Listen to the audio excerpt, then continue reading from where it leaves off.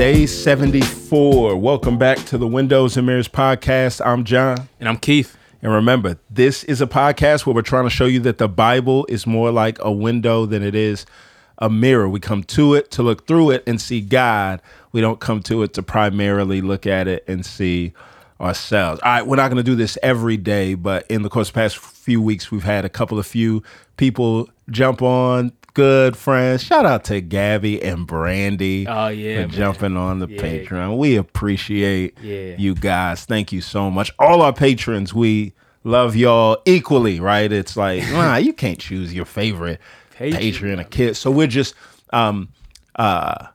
periodically and methodically starting to go through the list and just trying to shout folks out. So Gabby and Brandy here in Atlanta been supporters since day one. Thank you guys. Yeah, really appreciate y'all for sure. All right. Yeah. Day 74. 1 Samuel 9. 1 Samuel 9. Bro. Listen. This ain't the one y'all want.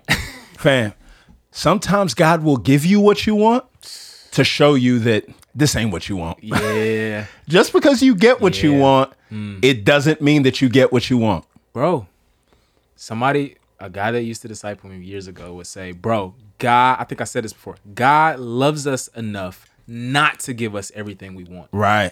Because sometimes, not all the times, what we want, bro, is often destructive to us. Yep. Right? And according to scripture, like that, God giving you everything you want is actually a sign of his judgment, not his blessing. That's good. And we tend to think it's a sign of blessing. Like, oh no, I'm getting everything I want. I pray for it. I asked God for it. And God gave it to me. Even if it's so harmful. It must be a blessing. Even if it's harmful, right? Right. And so this guy, Saul, comes, right? They wanted a king like the other nations. And so 1 Samuel 9 is going to introduce Saul to us, bro. And by all appearances, he seems like the guy. He's big, he's tall, head and shoulders above everybody else, bro. Handsome, right? Like all of these things, physical stature, all these things set him apart, seemingly. Yep.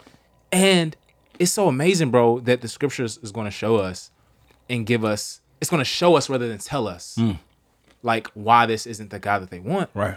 And it's this weird scene in chapter 9 where he loses his donkeys. Yep. And he tries to find them, and he takes a slave with him. Yep. And one of the things Did you just say donkeys with a U? Donkeys? Donkeys.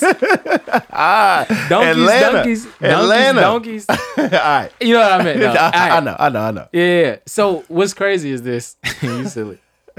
The patriarchs, right? They were all shepherds. And they took care of the sheep. And what the text is trying to show us is that Saul can't even take care of his, donkeys. I ain't gonna say it again. His donkeys. So of course he can't take care of God's people.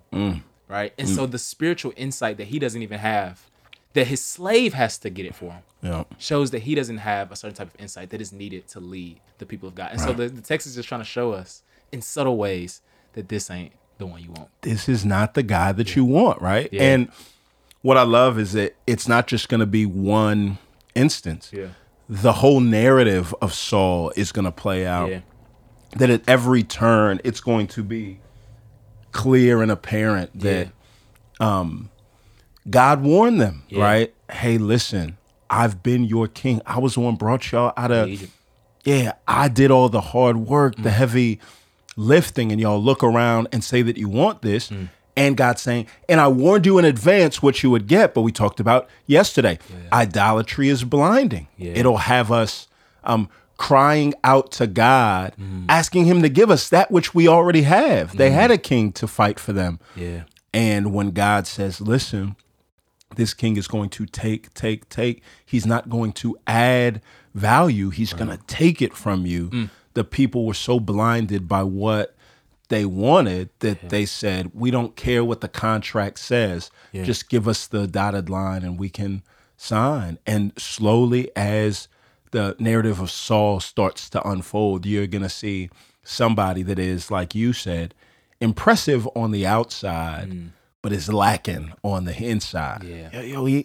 He don't have the heart, And that's one of the things that the text is going to repeatedly show, right? And again, the slave is the one like, yo, you should have inquired of the Lord, right? Right? And it's like Saul couldn't see that. Samuel comes, sees him, and says, oh no, like, hey, God tells Samuel, this is the guy that will govern my people, right? And it's so funny that the text is going to use this word, bro, this Hebrew word for govern, and it literally means to restrain, right? Yep. Or to hinder. Yeah. And ironically, Yep. this is usually used for the enemies of God's people, right? And now it's being used for Saul, right? And so you just see like the subtleties of the scriptures.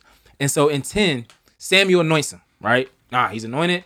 That's the one they wanted. That's what they're gonna get. Right. He gets anointed. He gets the oil put on him. You know what I'm saying? It happened in the ancient Near East where you anointed kings with the oil and all that. And again, bro, like the text is gonna say, he was one who stood taller than all the people, right? Yep. And height in the Old Testament is usually mentioned again for God's enemies. They never talk about the height of his people, but always for the enemies. And so the text That's is good. just trying to show us that this is not the guy. And then in 11, this is what's crazy.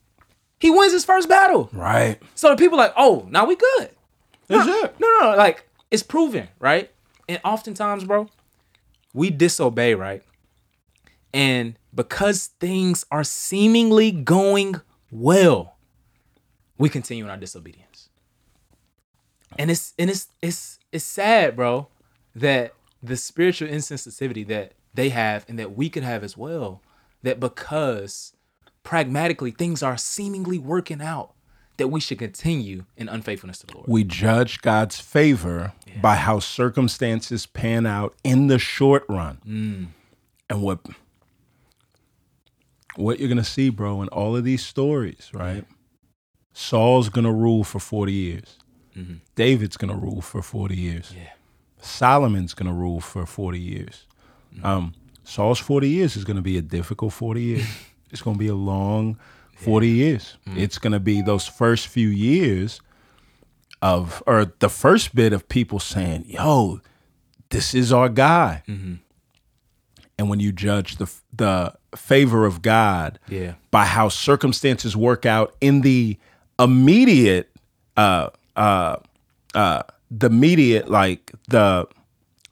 Short term. short term, you sign yourself up for a long road of frustration. Yeah, absolutely. And the text ends, bro. 1 Samuel 12. Samuel's gonna like pull everybody together.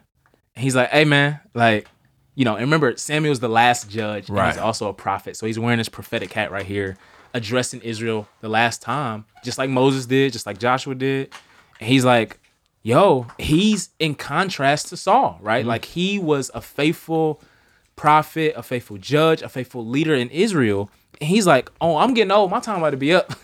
But, you know, and, you know, my conscience is clear. I haven't done y'all no wrong. But y'all wild. Y'all are wilding. And essentially he's going to say, you've made your bed. Now you have to lay in it, right? Y'all have to deal with what comes with what y'all chose. And I'm just going to say this. If you just see the graciousness of God, bro. If you will remain faithful, the Lord will be for you, right? Essentially. If you would just remain faithful.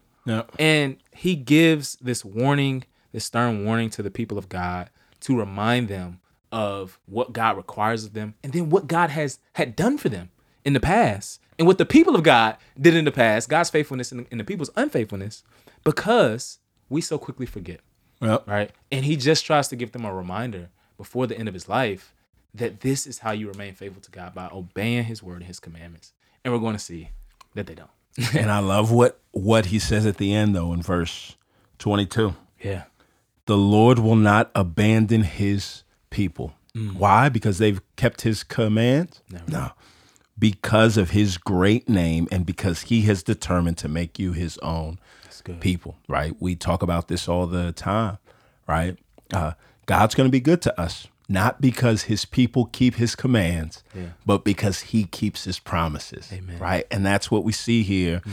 And even at the end of Samuel leaving them with this pseudo word of, or this like small word of judgment that they're going to have to sit through, it's still covered, smothered in the grace of God.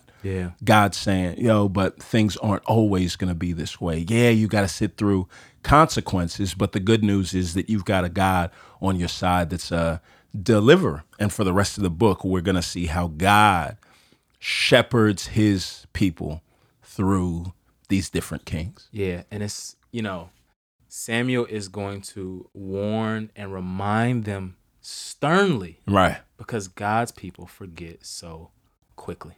And it's us today. We're just by way of reminder, we want to remind you of the goodness of God, who keeps his promises even when we don't keep our promises to him. Amen. Let's pray. Father, we thank you that we can expect your goodness, not because we are so flawless in keeping your commands, but you are so faithful in keeping your promises. I pray that would be the rope that lifts us out of our despair and brings us up, Lord, into the wide open space of hope and salvation that you've provided for us. It's in Jesus' name we pray.